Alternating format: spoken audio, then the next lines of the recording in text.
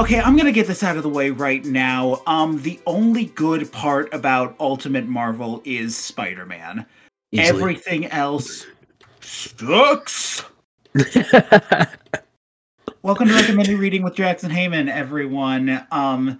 Yeah, we're talking about one really good comic, but we're also gonna do some deconstructing of a kind of alright, kind of bad business decision Marvel made. Welcome to Ultimate Comics, parentheses, but mostly Spider-Man. I am once again joined by probably one of the biggest Spider-Man fans I know. Someone who inspired me to get more into Spider-Man comics. Eddie Pacell. How are you doing? What's up? Yeah, I love Spider-Man. I love almost everything about him, besides a couple of runs here and there. I mean, let's be honest.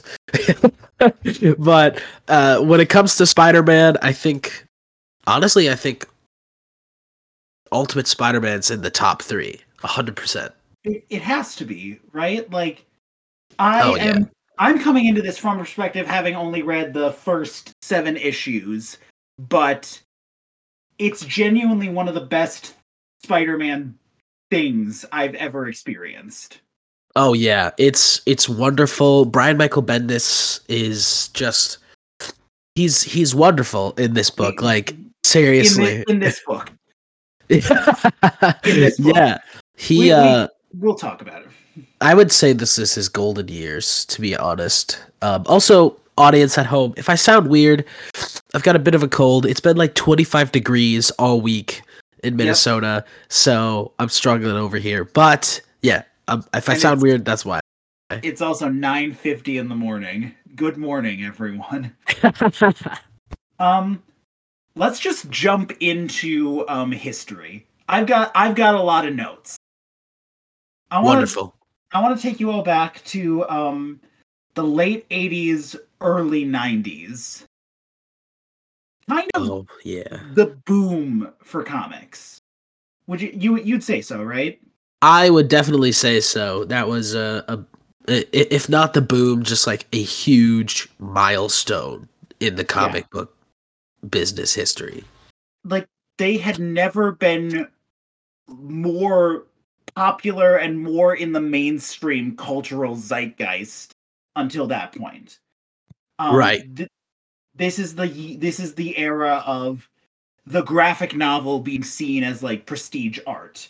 This is the era of expensive holofoil covers and trading cards included with #1 issues.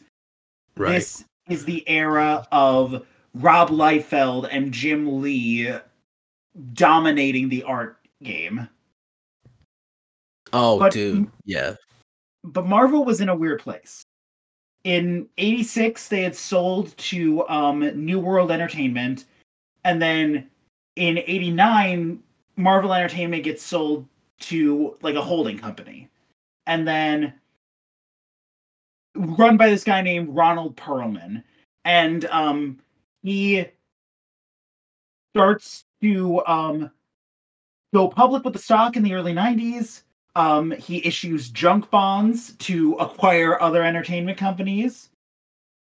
And at about 1994, the comic industry crashes. The bubble bursts. We've seen it in the housing market, in internet stocks, in everything. Like, a market will explode and boom and then crash. And it happened with comics. May they rest in peace. I mean, well, okay, but I'm joking. I mean, do we really want to memorialize the 90s of comics, the early 90s specifically? Very, very, very good point there. I think this was a justified crash. May they rest. I should reiterate. May they rest. Yes. Not peacefully. But this was also the time when Liefeld and Lee and people like Eric Larson and other independent artists, creatives.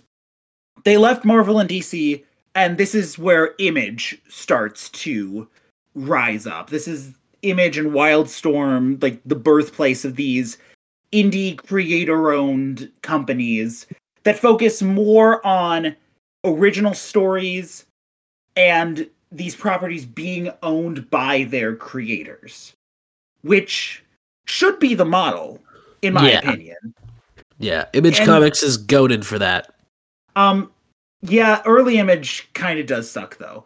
Current Image rules. Love them.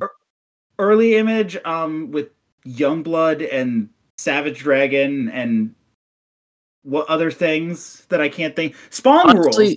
Yeah, I think Spawn rules, but they were doing, especially the Liefeld stuff, was doing too much to emulate what was bad about comics at the time.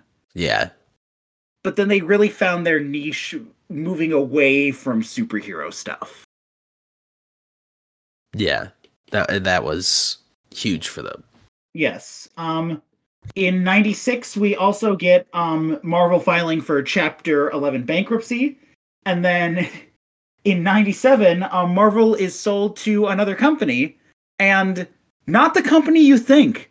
No, before the Disney buyout, Marvel gets sold to Toy Biz. Anyone remember Toy Biz? Oh, man.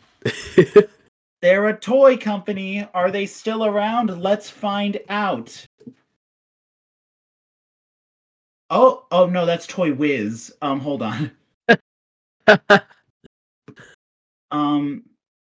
Let's see what their Wikipedia says. I'm looking right now. Technically, okay, it is under new ownership as of 2022. Interesting. They are a Canadian toy company that had the licensing for all the Marvel properties, and that was the big boom in the 90s. That's where Marvel was getting most of their money, from the toys and from the animated series, which were spearheaded by the Toy Biz leadership.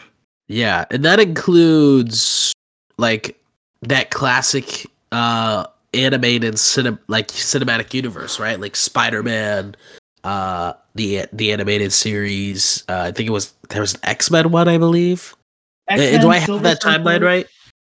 It was X-Men first. X-Men was the boom, and that happened before the bankruptcy, just a little before. But then 94 to like 96, Spider-Man, Fantastic Four, Silver Surfer, Iron Man, Hulk, all these characters get at least one season of a Saturday morning cartoon, varying in quality. Yeah. Spider-Man was great. I love Spider-Man. Spider-Man was good. X-Men rules. The X-Men animated series. Yeah. Easily rules. The best of that era. Yes. Fantastic Four has that stupid Johnny Storm rapping bit that I really like. And but yeah, with the arrival of Toy Biz, 3 major figures come into play. Let's run down the line. First, I'll say his name and everyone knows his deal. Avi Arad.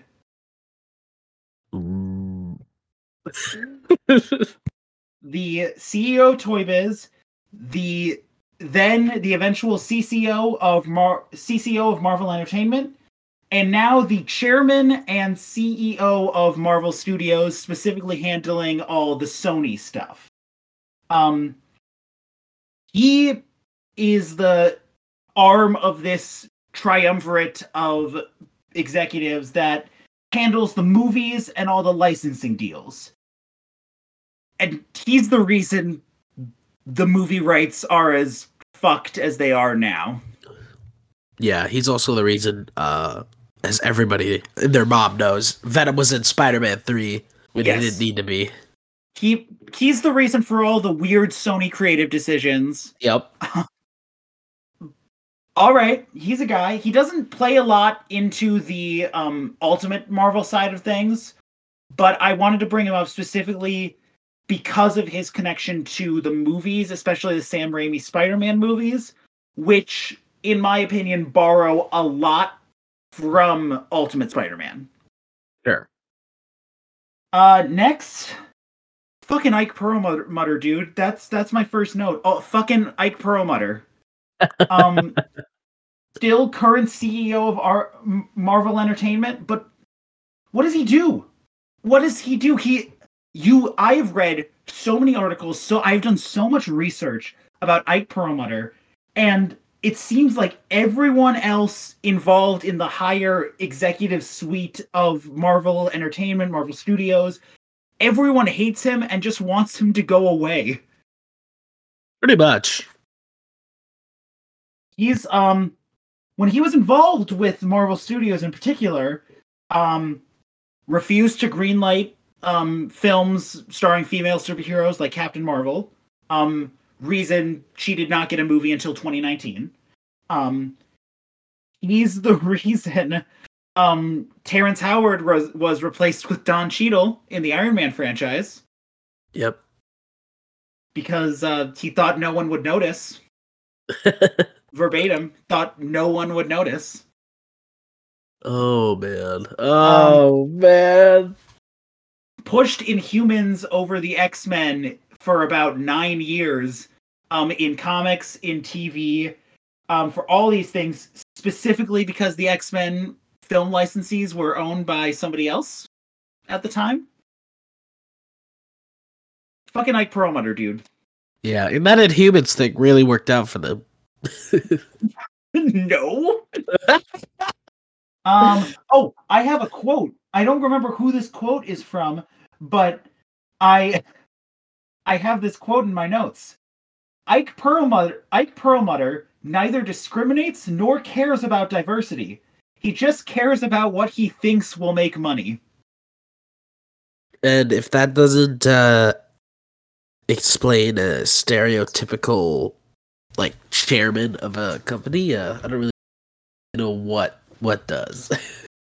Everything I read about the man, and I don't know what he looks like, but everything I read about the man, I just picture a cigar chomping, feet on desk in a high glass walled penthouse, just yelling. You're pretty correct. Check out this photo of him. And then I'll include a little bonus one of him getting dusted away now that Bob Iger's back. Yeah. No. Yeah, no, he kind of looks like Nixon. A little bit. He kind of does. He kind of looks like Nixon. Oh my goodness. I forgot that we share this Discord server with previous guests. So, previous guests, Cena Bulls, just message to this server. Thrilled with what this means for whatever episode you're recording. Oh boy, yes, you should be thrilled. But so, and the third member of this group that comes in with the Toy Biz acquisition is Bill Jemas. The now former publisher of Marvel. He was a former lawyer who worked mostly in the trading card industry, another big industry of the 90s that then fell to the wayside, just like the comics industry. Yep. Had no experience in the production of comics. Says a lot.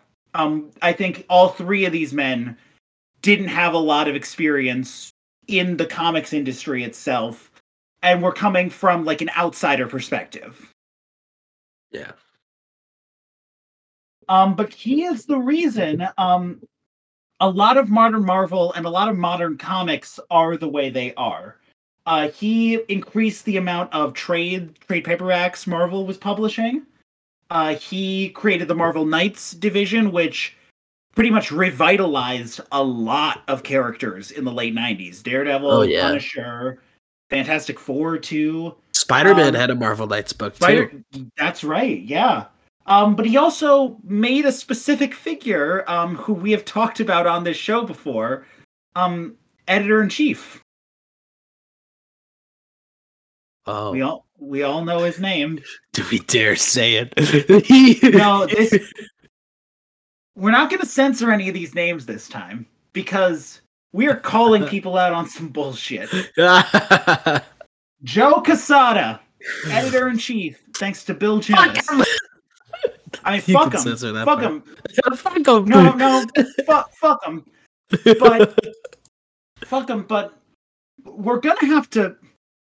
Sadly, we're gonna have to praise Joe Quesada because he makes some good decisions with Ultimate Marvel, with Ultimate Spider-Man specifically. He gets a little bit of credit for that. We can give him a little credit. But Jemis became a controversial figure with Marvel due to some creative decisions. He also was known to get into public fights with top Marvel talent. And he publicly called DC AOL Comics all the time because of their owner at the time. He picked fights. He was a confrontational man. Very. But these three come in. Quesada gets placed as editor-in-chief, and they decide we need to revitalize Marvel at the time. Because this is a direct quote from an article I read. Before Ultimate Marvel, Marvel Comics was publishing stories that were all but impossible for teens to read and unaffordable to boot. There were nearly 4 decades of continuity that people had to slog through if they wanted to understand what was going on in Marvel at the time. Yeah. And especially with Spider-Man. Oh my gosh. And it's only even worse now. With all the more history you have to read. But man. Well, yeah, what was going on with Spider-Man in the 90s? Do you want to give us a little rundown? Spider-Man in the 90s. Well, let's first again establish that he had an awesome cartoon happening over on the Fox Kids network. I believe also this was the era of Todd McFarlane coming in as the artist of the Amazing Spider-Man. I believe he also drew for just the Spider-Man book. He had some also pretty iconic visual comic covers that have become very kind of what would you say, iconic looks. I don't want to keep saying iconic, but they're very defining. There's that one that keeps getting the Spider-Man 1 cover where he's on the web and it's that pose. Yep. Yes. Yes. I can't describe it anymore, but you just know what I'm talking about. Yes, this was also the era of the dreaded Clone Saga, and eventually Ben Reilly's the handoff to Ben Reilly as Spider-Man, and becoming the sensational Spider-Man and getting his first ever Spider-Man costume that I think was just awesome. That was great. I believe in the late 90s was also when John Romita Jr. began to take over as the artist, leading into the 2000s. And he's like my favorite Spider-Man artist, so I have to mention him. But it was a time in the books where it kind of felt like they really didn't know what they wanted to do in terms of telling Spider-Man stories, especially when it came to the Clone Saga. Yeah, because didn't the Clone Saga balloon for nearly 2-3 years almost? Yeah, the Clone Saga, which was supposed to just be a couple of issues of crossover, turned into It ran through, I think it was like 4 or 3 titles. Would you believe it's 6 titles? Oh, is that including like spin-off stuff? So it's Amazing Spider-Man, Sensational Spider-Man, Spectacular Spider-Man, Spider-Man, Spider-Man Unlimited, and Web of Spider-Man. Right. And if I'm not mistaken, it ran from, I think, 93. No, it ran from 94 to 96. Yes. Almost 2 full years. I think it's off by a little bit. Like, maybe it's like 1.5, but it was a long storyline that did not need to be that long. But for some reason, the story just kept elevating itself. And I know that there is a full like history behind it. I just don't know it to the ability where I can confidently say these are the facts of that, whole shebang. That was the other thing. I listed off all those titles. There were 6 Spider-Man titles going on. Oh my god, yeah. In Marvel at the time. Marvel had 6 Spider-Man titles. You couldn't keep any of this straight. Oh no, definitely not. So the plan for Ultimate Marvel was to create a new line of comics, retelling or relaunching the origins of popular Marvel characters. And this was all happening while the mainstream comic runs would continue to exist. Yeah. So you get Teenage Peter and Adult Peter going on their own different adventures at the same time. Yeah, because it was just such a weird time for the character, and I gotta give them credit for the fact that they realized that this was just not a feasible like starting point for books, and the fact that you essentially had to keep up with the current Spider-Man, you had to be reading all 6 of those books, which is a lot, man. Like, oh my god, were $1.99, I think, at that point. Yeah, and I think they were all at the least monthly releases, if not bi-weekly. Yeah. So imagine you're a kid, you get paid a little allowance. All of your allowance and pocket money, oh god, I sounded old. I'm 23. Don't listen to me. But all of your allowance was going to Spider-Man, and even then you couldn't keep up with it. Yeah. I think the other big thing that created a need for Ultimate Marvel was the fact that movies were on the way. This is the late 90s. We get the deals with Fox and Sony to start launching X-Men and Spider-Man.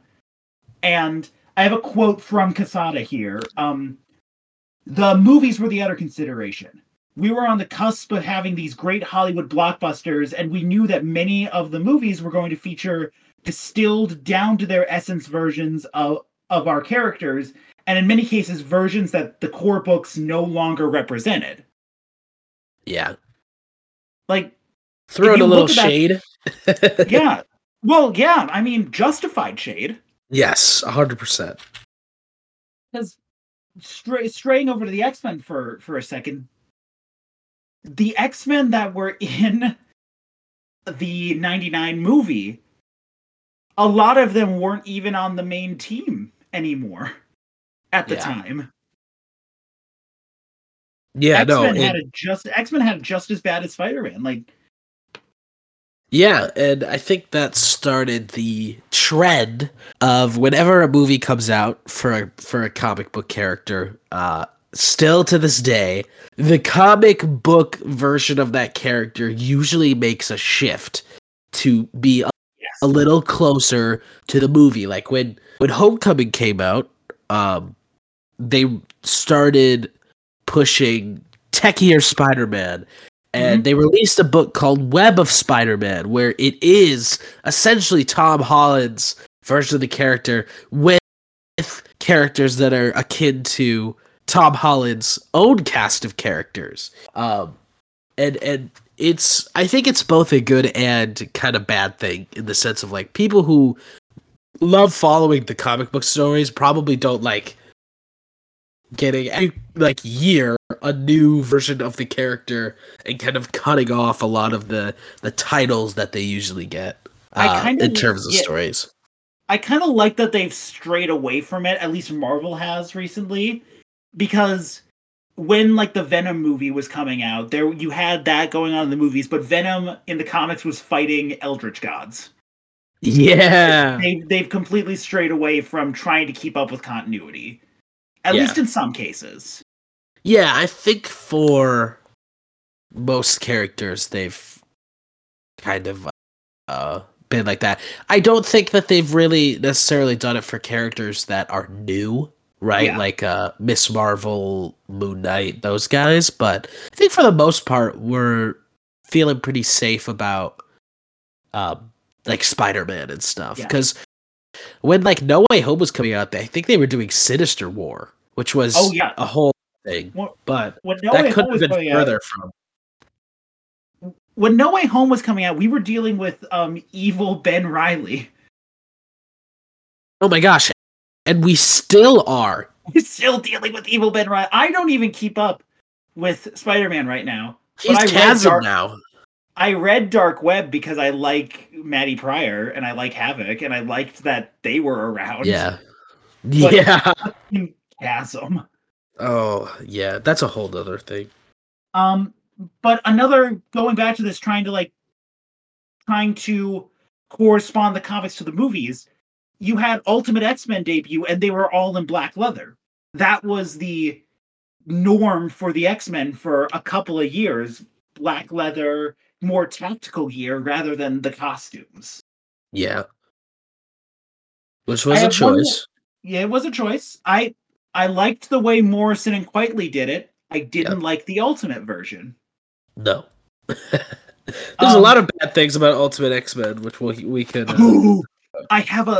There's a lot of bad things about the Ultimate Universe. I have a list. Incredible.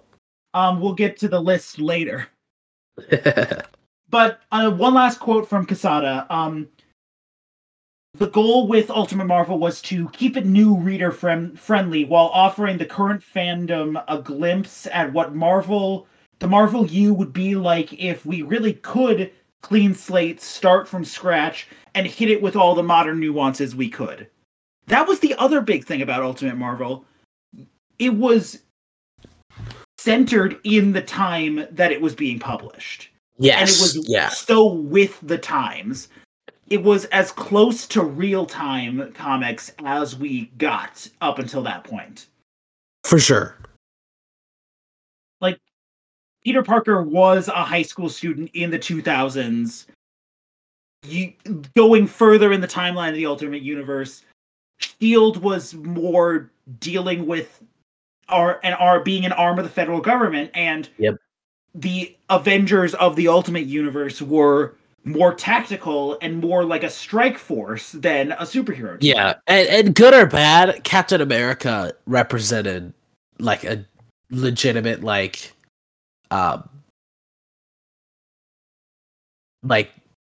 soldier at the time. Like he wasn't as much Captain America as he was a soldier. Like he kind of lost a little bit of the typical Captain America traits to represent more of a hard ass he was more nationalistic. He really represented like big post 9/11 hardcore nationalism. Yeah. Shit that we still see from the far right to this day, but the big thing that makes what I think of Ultimate Captain America is the one panel spread where it's the close up on his face and he's pointing to the A on his mask and he's saying, "You think this A stands for France?"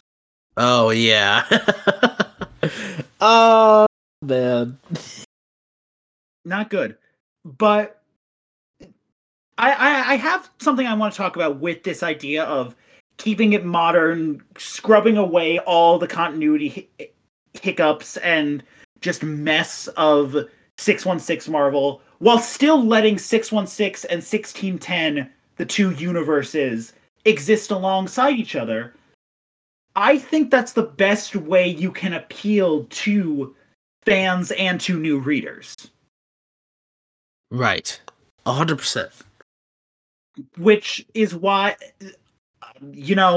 we are a decade removed, but I think this is what DC should have done with the New 52. Rather than a hard reboot of every continuity that they had, let the books keep going.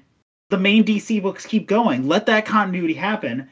And then bring in your modern day Justice League, your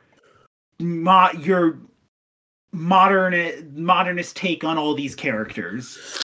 Yeah, and I think that was a good thing about the animated universe for DC is they could have did that, like starting with Justice League War, and that's what they should have done for sure.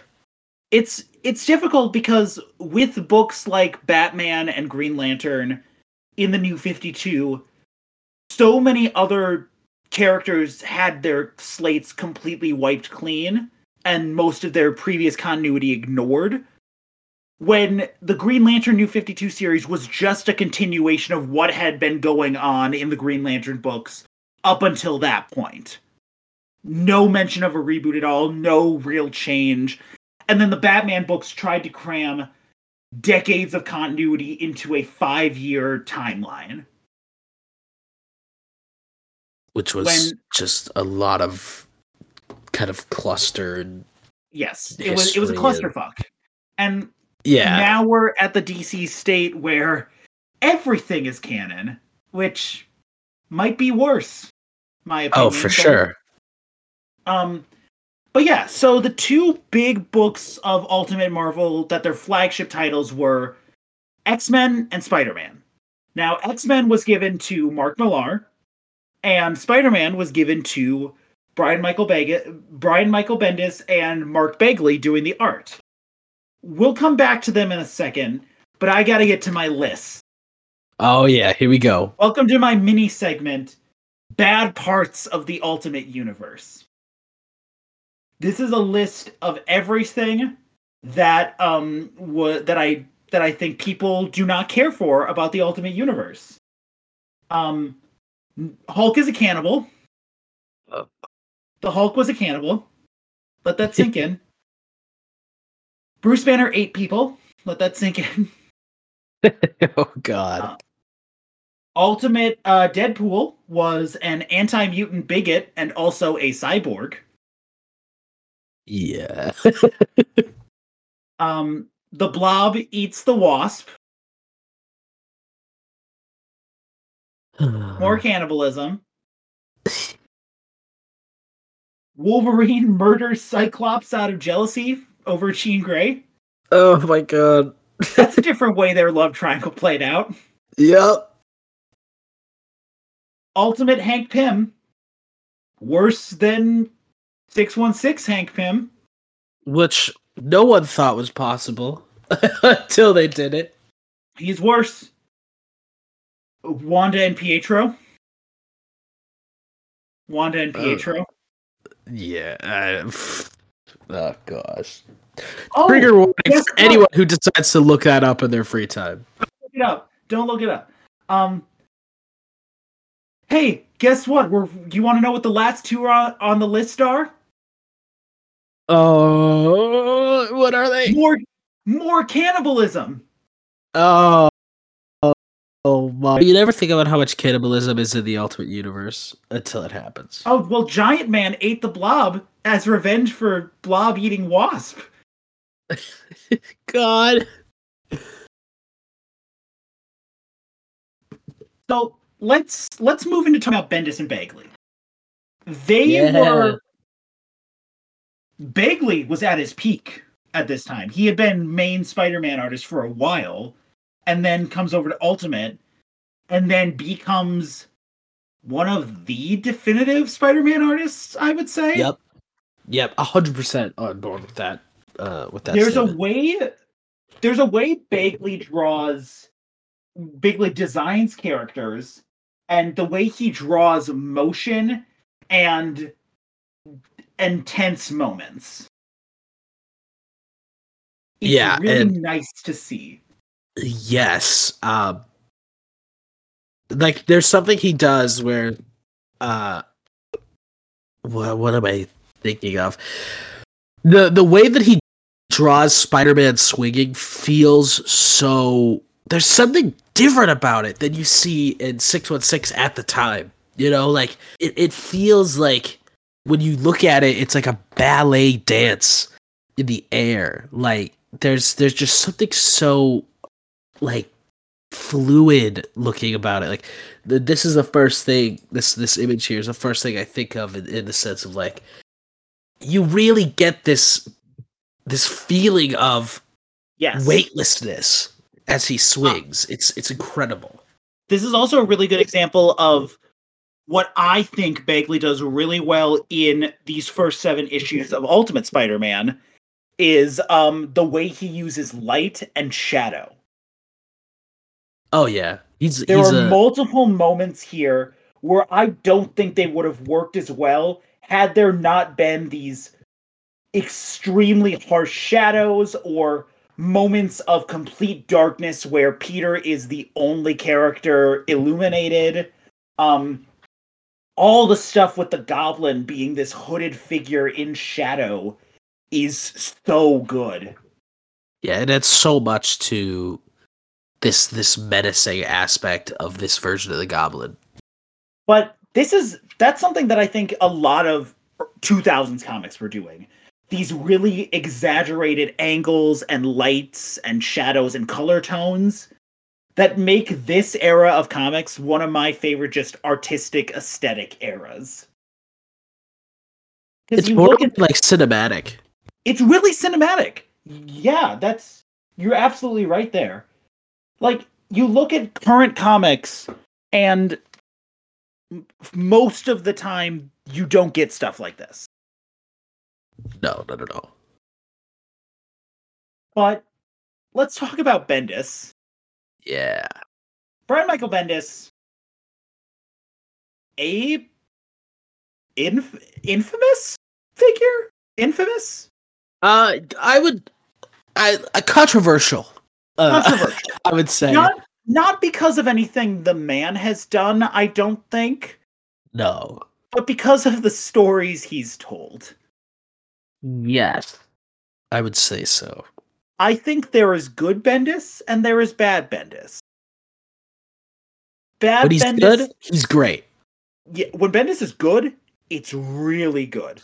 When Bendis is bad, it ranges from mediocre to why did you do this? Yeah, what was your thought process? Like, explain to me what went into the story development process of this. I don't want to go through everything bad about Bendis, but I just want to highlight a few specific examples to show what some bad, like, things I don't like about his tendencies. Yeah. For one thing, he's one of the reasons a lot of modern comic storylines expand to 6 or 7 issues, because he's the king of decompressed storytelling. I want to use House of M as a big example. There are pages in House of M, which I think is a 10-issue miniseries, 8-10 issues, something like that. There are pages there where nothing happens and the art just sits there in silence. Yeah. The story does not progress. You just watch these moments happen. Nothing's really being done to move the plot forward. Yeah, it's a big, like, we need to fill a page. So let's fill it. Yes, exactly. And that can work. And I will talk about why it works for Ultimate Spider-Man. Yeah. But for other stories, it really doesn't work. Time and place. But that's just my personal preference. He also made a lot of bad character decisions with 180 the characters that I don't really enjoy. But John Kent, for example, when he was writing Superman, but everyone knows about that.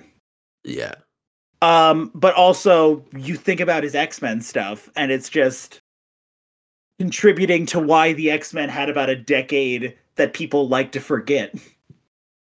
The decade. The lost decade from like 2009 to 2019, right before Hickman comes in. This partially because of Bendis, but partially because of a lot of writers and a lot of creative decisions. But Bendis is the reason we had the original time-displaced teenage versions of the original 5 X-Men running around modern Marvel for about 3 years. Oh, yeah. What a choice. A choice. What a choice. Choices were made. It certainly was a choice that happened. Yes. It was one of the choices of all time. Yeah. Let's dive into what is so great about Ultimate Spider-Man. Oh, man. There's a list. I don't have a list, but this is just a free-form conversation. But I like, and I know I just bashed Bendis for this, I like that he takes the 11-page story from Amazing Fantasy 15 and expands it into a 7-issue storyline. Yes. And I think this is something that the Amazing Spider-Man took from Ultimate Comics, was the fact that he decides to expand the plot to a point where we actually get to spend a lot of time with Uncle Ben and form him into a 3-dimensional character before he passes away. And it does so much to add to that death and for us to empathize more with Peter, because we actually got to see this character grow and develop into 3 dimensions and be someone we could genuinely say we cared a lot about, and not just a plot point of, oh, this guy's gonna die so that Peter can be Spider-Man. It's like, we know he's gonna die, so Bendis makes it so that we don't want him to by the time that he does pass. This is the best Uncle Ben and Aunt May in an origin concept. Oh, yeah. Yeah, I love these two so much. I also think, like, design-wise from Bagley, and just their attitude, the way Bendis writes them, 60s Ben and May are ancient. They are so old. Yeah, they act like it. Ultimate Ben and Ultimate May seem like very fun grandparents. Yes, they do. And they're also very, well, especially with, you see it with Uncle Ben, especially his great power speech, which I think is just absolutely incredible. But you also see it throughout the series with May. They feel less like, 616, where she's kind of like old and like, Peter, now don't get into too much trouble now. Aunt May, for the entire series, is a parent. She's a parent figure. She's not some old lady who's always worried about Peter. No, there's so many times throughout the book where she puts her foot down and is like, hey, stop being a little asshole, all right? You're grounded. Like, they're parents. Like, they're genuine parents. They genuinely care, but they're also not afraid to call people out on their bullshit, especially Peter. Especially Peter, because Peter in this book can be a little bit of a shithead, which I love because he's a teenager and it fits so well. The Ultimate Peter Parker represents the definitive grew up in the late 90s, early 2000s teenager to me. Yeah. Design wise, Bagley does a really good job of capturing what I really like about the original Ditko Peter Parker. Yeah. While still, like, updating him for the 2000s. Because have you heard the story of John Romita Sr. when he takes over drawing Spider-Man? The first thing Ditko says to him is, "Don't make Peter Parker hot," because Ditko Peter looks like an alien. He's got the big forehead, these crazy glasses, but then Romita, and I saw that, I read this in an interview or saw it somewhere. But Romita's whole thing is, I mean, I just drew him and he came out hot. Pretty much. But Ultimate Peter Parker is still growing into his own skin, yes, and is I don't want to call him ugly, but he's in that stage of life that everyone goes through. Yes. Where he hasn't grown into his own skin. He's, he doesn't look great. Like, he hasn't fully developed as a human being yet, and you can tell. It's mid-pubescent Peter Parker.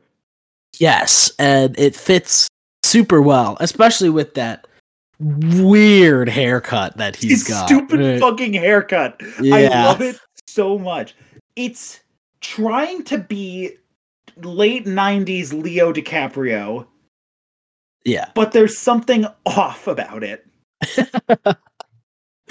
Yeah, and it fits so well, in my opinion, because everyone in this time of their lives, is just trying to figure themselves out, and has zits, has pimples, and just doesn't really know what they want to do with how they look. And it's especially the boys at this age who genuinely probably couldn't care less about how they look. That's Peter Parker in a nutshell. This book is also a time capsule of that early 2000s aesthetic and just attitude towards everything. And I think that's mostly exemplified in the fashion sense of this. Yeah. It is peak early 2000s fashion. You've got MJ in the overalls at the Oscorp lab. You've got the Peter wearing a button-up shirt over a t-shirt. Oh yeah, everyone at schools wearing all the girls are wearing tank tops, and the boys are in these kind of baggy jeans, and they are in very baggy clothes. Yes, 100%. Harry encapsulates all of this. Yes, he does. No, Harry. Okay, so I know the Raimi Spider-Man movies get a lot of shit for how their teenagers don't look like teenagers. Ultimate Harry Osborn looks like he's in his late 20s. Yeah, you put him with Peter, and they just don't look like they're the same age. They literally don't. Harry's got such a chiseled jawline that. Oh my gosh! It doesn't. He looks like he was held back a decade. Yeah, no, and I'm trying to find this panel from a future issue that I just cannot come across, but there's this conversation in volume 7 that they have where they're in the same room together, and it's just it's like Peter's speaking to someone 2 grades above him. And I'm like, what am I looking at right now? Why are the two of you friends? If Harry, you look like that, and Peter looks like that. Oh yeah. I like what Bagley did to update Norman Osborn's hair. Yeah. Keeping the base design, but getting rid of the waves. I love the waves. The waves are fun. I love the waves. But this Norman Osborn makes sense for an encapsulation of the late 90s self-made billionaire sort of thing. Yes, and something I do want to mention now that we're on the topic of Norman Osborn, I love Norman Osborn's whole writing in this book of seeing himself as a god amongst mortals. And I think it goes because the goblin design gets a lot of flack for like just a Hulk character. But in my eyes, I think the way that he writes Norman supports that design choice so well. Absolutely. Because Norman views himself as a god among men, so when he becomes the goblin, he has the physique of a god. Like, he is this mythical looking being, and it's so good. Yeah. We only have 20 minutes left in this record time, so we have to hurry through, but I want to talk about character interactions a little bit. Yeah. The characters feel so much more defined than they do in Amazing Fantasy 15. I read this and the original Spider-Man story back to back as a test for research. And obviously 60s comics are written in such a way where, yeah, people reading them now aren't gonna relate to them that much, and it was obviously written for a different audience. But even so, you just care so much about everyone more in Ultimate Spider-Man. Yeah. No, for sure. You care so much more about the status of their relationships as well. Like Peter and MJ, I want to see them be endgame, you know, because they have so much chemistry on paper. Like like Flash Thompson. I'm like, man, I hope that kid is just gets what's coming towards him, because he's an asshole, and everyone feels fully fleshed by that third issue even. Yeah, Flash's buddy is also fun. I like Kong. Kong is awesome, and the more you read, if you do continue to read the book, he becomes an entire mainstay, more than Flash. He is such a good character. I love Kenny Kong. He's great. Oh my god. But yeah, and especially the Peter Ben May relationship is so grounded and way more tense than 60s Peter Ben May. Right. They get into arguments, and Peter's a hothead asshole. He is. He totally is. Yeah, he'll say some things where I'm like, man, you're such a douche, but you know what? At your age, I probably was a douche as well. You know, it captures that teen angst really well. Yeah. And he's very arrogant, very self-centered, and what I got from reading this is, after all the tragedy that happens in these first 7 issues, I want to watch him grow. Yeah. And that's the whole appeal of the book, is you see this young boy grow into a man. And it's so cathartic.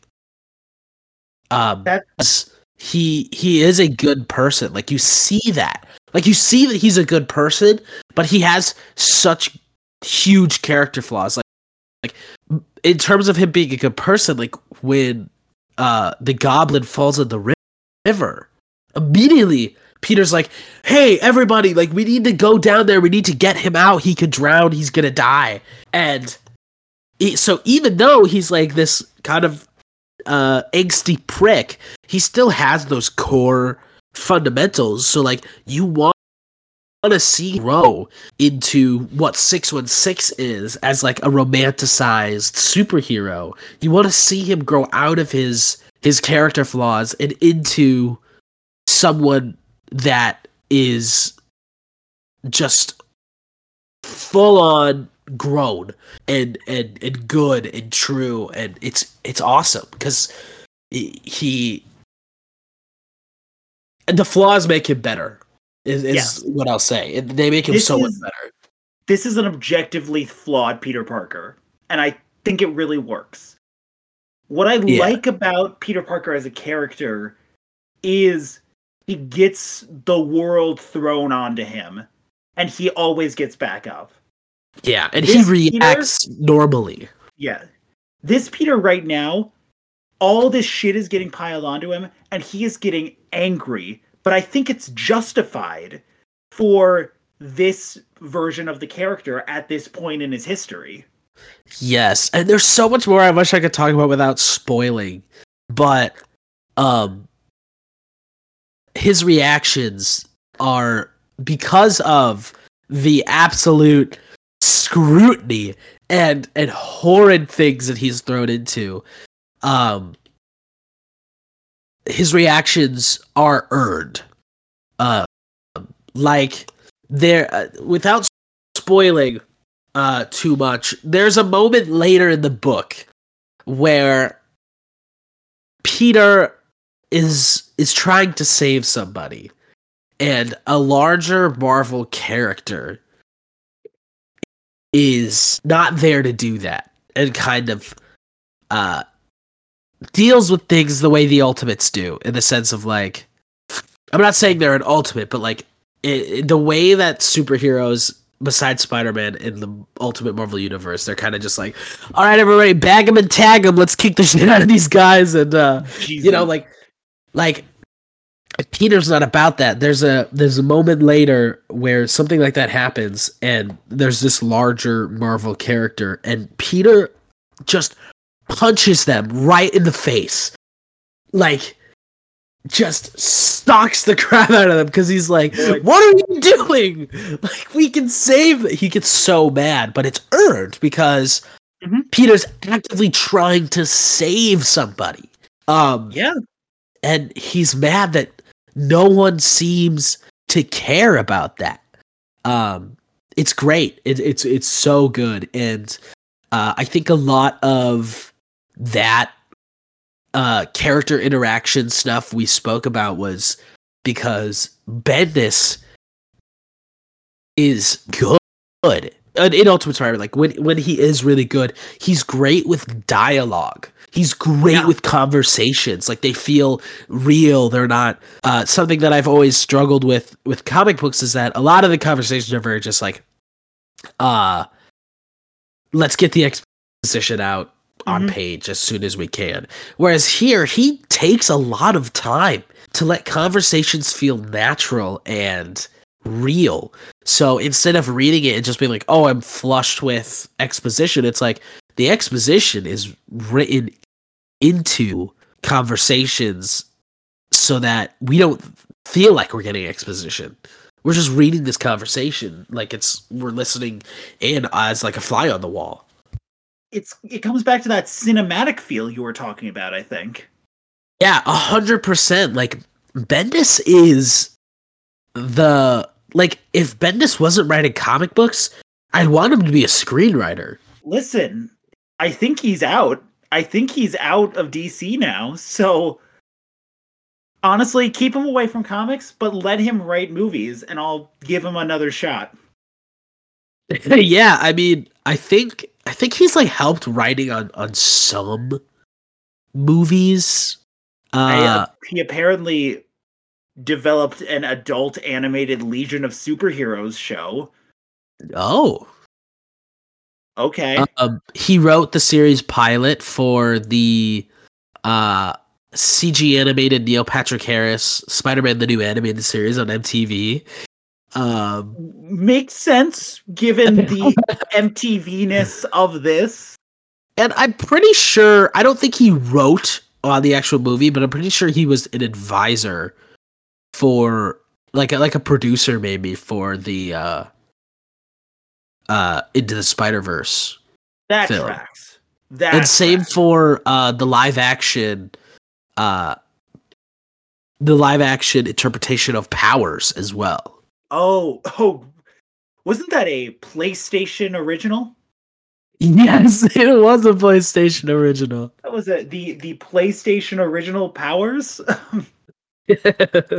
Oh my gosh. With the last couple minutes of this, I have a bunch of little details that I really like about this book so far that I just Sweet. want to throw out and we could just talk about them. Cool. Number one, Doc Ock. Otto Octavius is barely in this, but I love him in these first 7 issues. He's so stoic, and he's got his little glasses and his turtleneck, and it rules.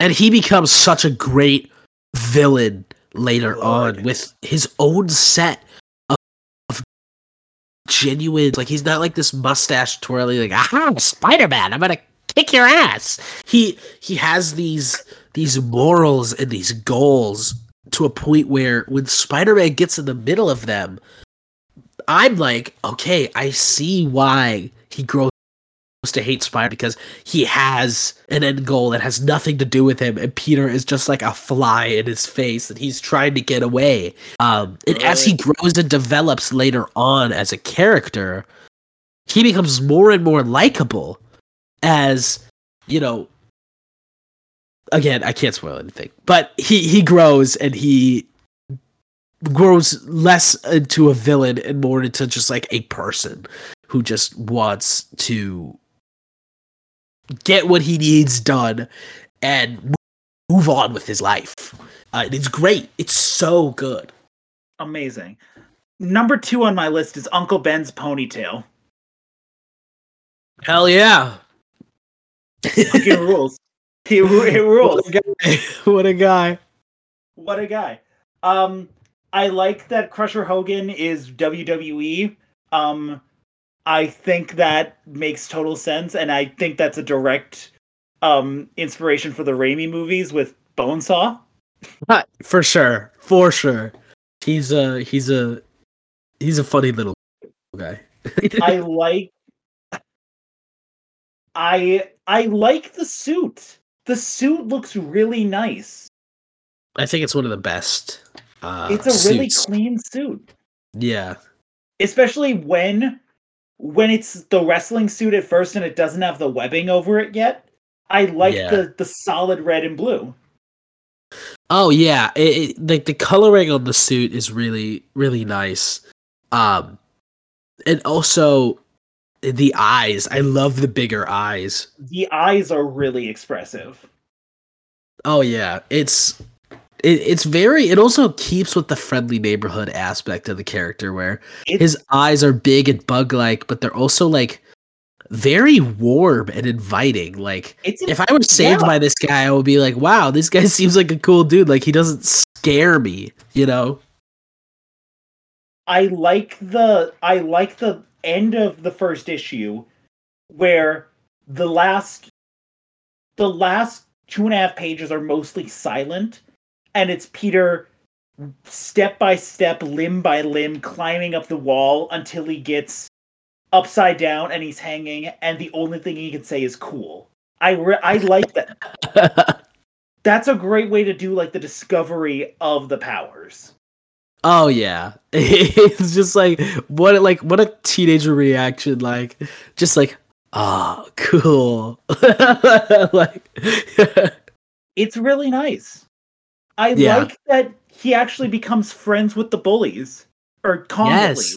That's really nice.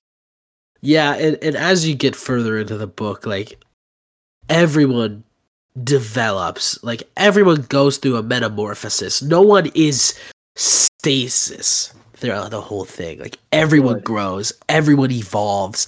And it feels so good to see people are making progress instead of being reset every story, so that it's like, you know, because like when you go through the Ultimate Spider-Man book, Peter's always going to be this way, MJ is always going to be this way, like everyone is always being reset. But with the Ultimate books, they do this thing where like everyone grows and they never reset. Everything is always constantly evolving, no matter what. Even when they get into Miles Morales, everyone is still growing. It's so good. And it's so just like going from normal comic books, like the main universe, to this is so cathartic. It's like, oh my gosh. It's like you're watching a television series, like a Spider-Man Netflix show.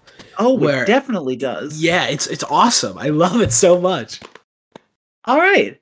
Well, this was a fun, short little conversation that examined the Ultimate Universe through the lens of Spider-Man. Oh, yeah. Thank you for joining us, Eddie. Yeah, thank you so much for having me. If you read further into the book, I would love to come back and discuss more in depth the rest of the book. That would be really cool because I have so much left to say about the book that exists outside of this first 7 issues that I think could be huge topics of discussion. So that would be awesome.